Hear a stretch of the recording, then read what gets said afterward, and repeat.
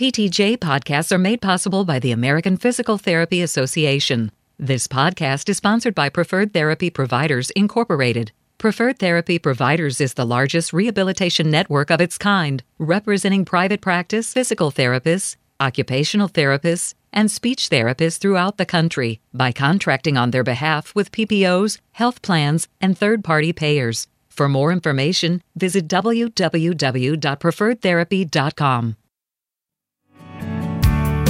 Welcome to PTJ's The Bottom Line for May 2010.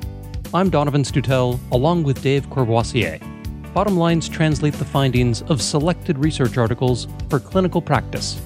Bottom lines are not intended to substitute for a critical reading of the original articles. These bottom lines were written by the authors of the respective articles.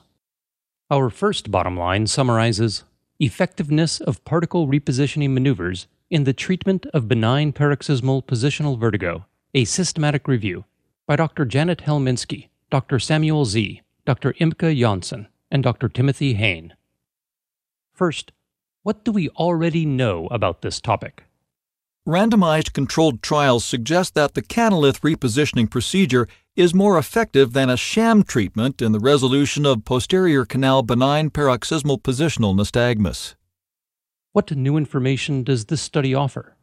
Evidence for the use of other particle repositioning maneuvers is weak due to the limited number of studies and no randomized controlled trials. There is no significant difference in the effectiveness of the Canalith repositioning procedure compared with the liberatory maneuver. If properly instructed, self-administered Canalith repositioning procedures and liberatory maneuvers are effective. The Brandt-Daroff habituation exercises are the least effective. The most effective treatment is a combination of the Canalith repositioning procedure and the self-administered Canalith repositioning procedure. If you're a patient, what might these findings mean for you? The Canalith repositioning procedure and liberatory maneuver performed by a clinician or with proper instruction by the patient at home resolved posterior canal benign paroxysmal positional nystagmus.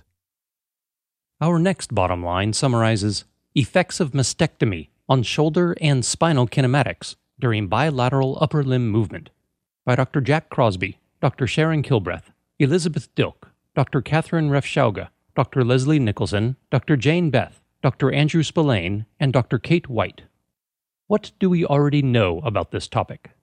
It is logical that following mastectomy for breast cancer, movement of the shoulder region on the operated side can be compromised. The extent and nature of alterations in shoulder kinematics are not known.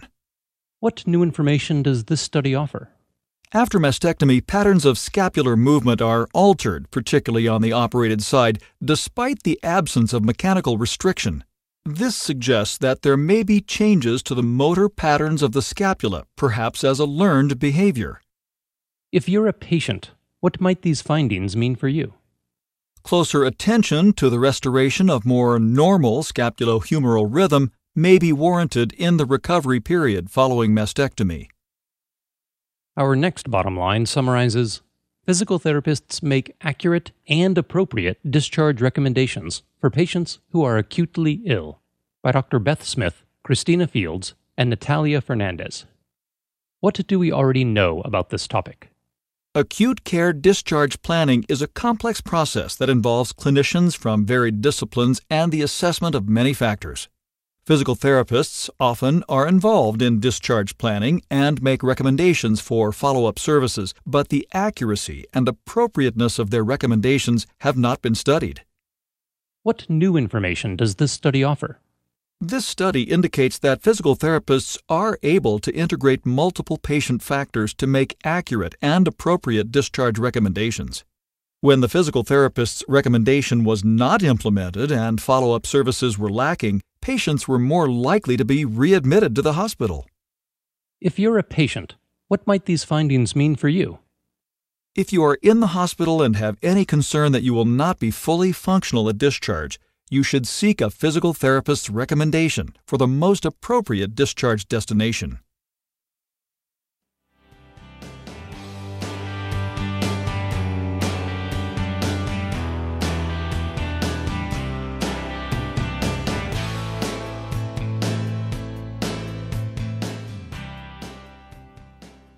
Our next bottom line summarizes access to physical therapy services among medically underserved adults, a mixed method study by Dr. Christine McCallum.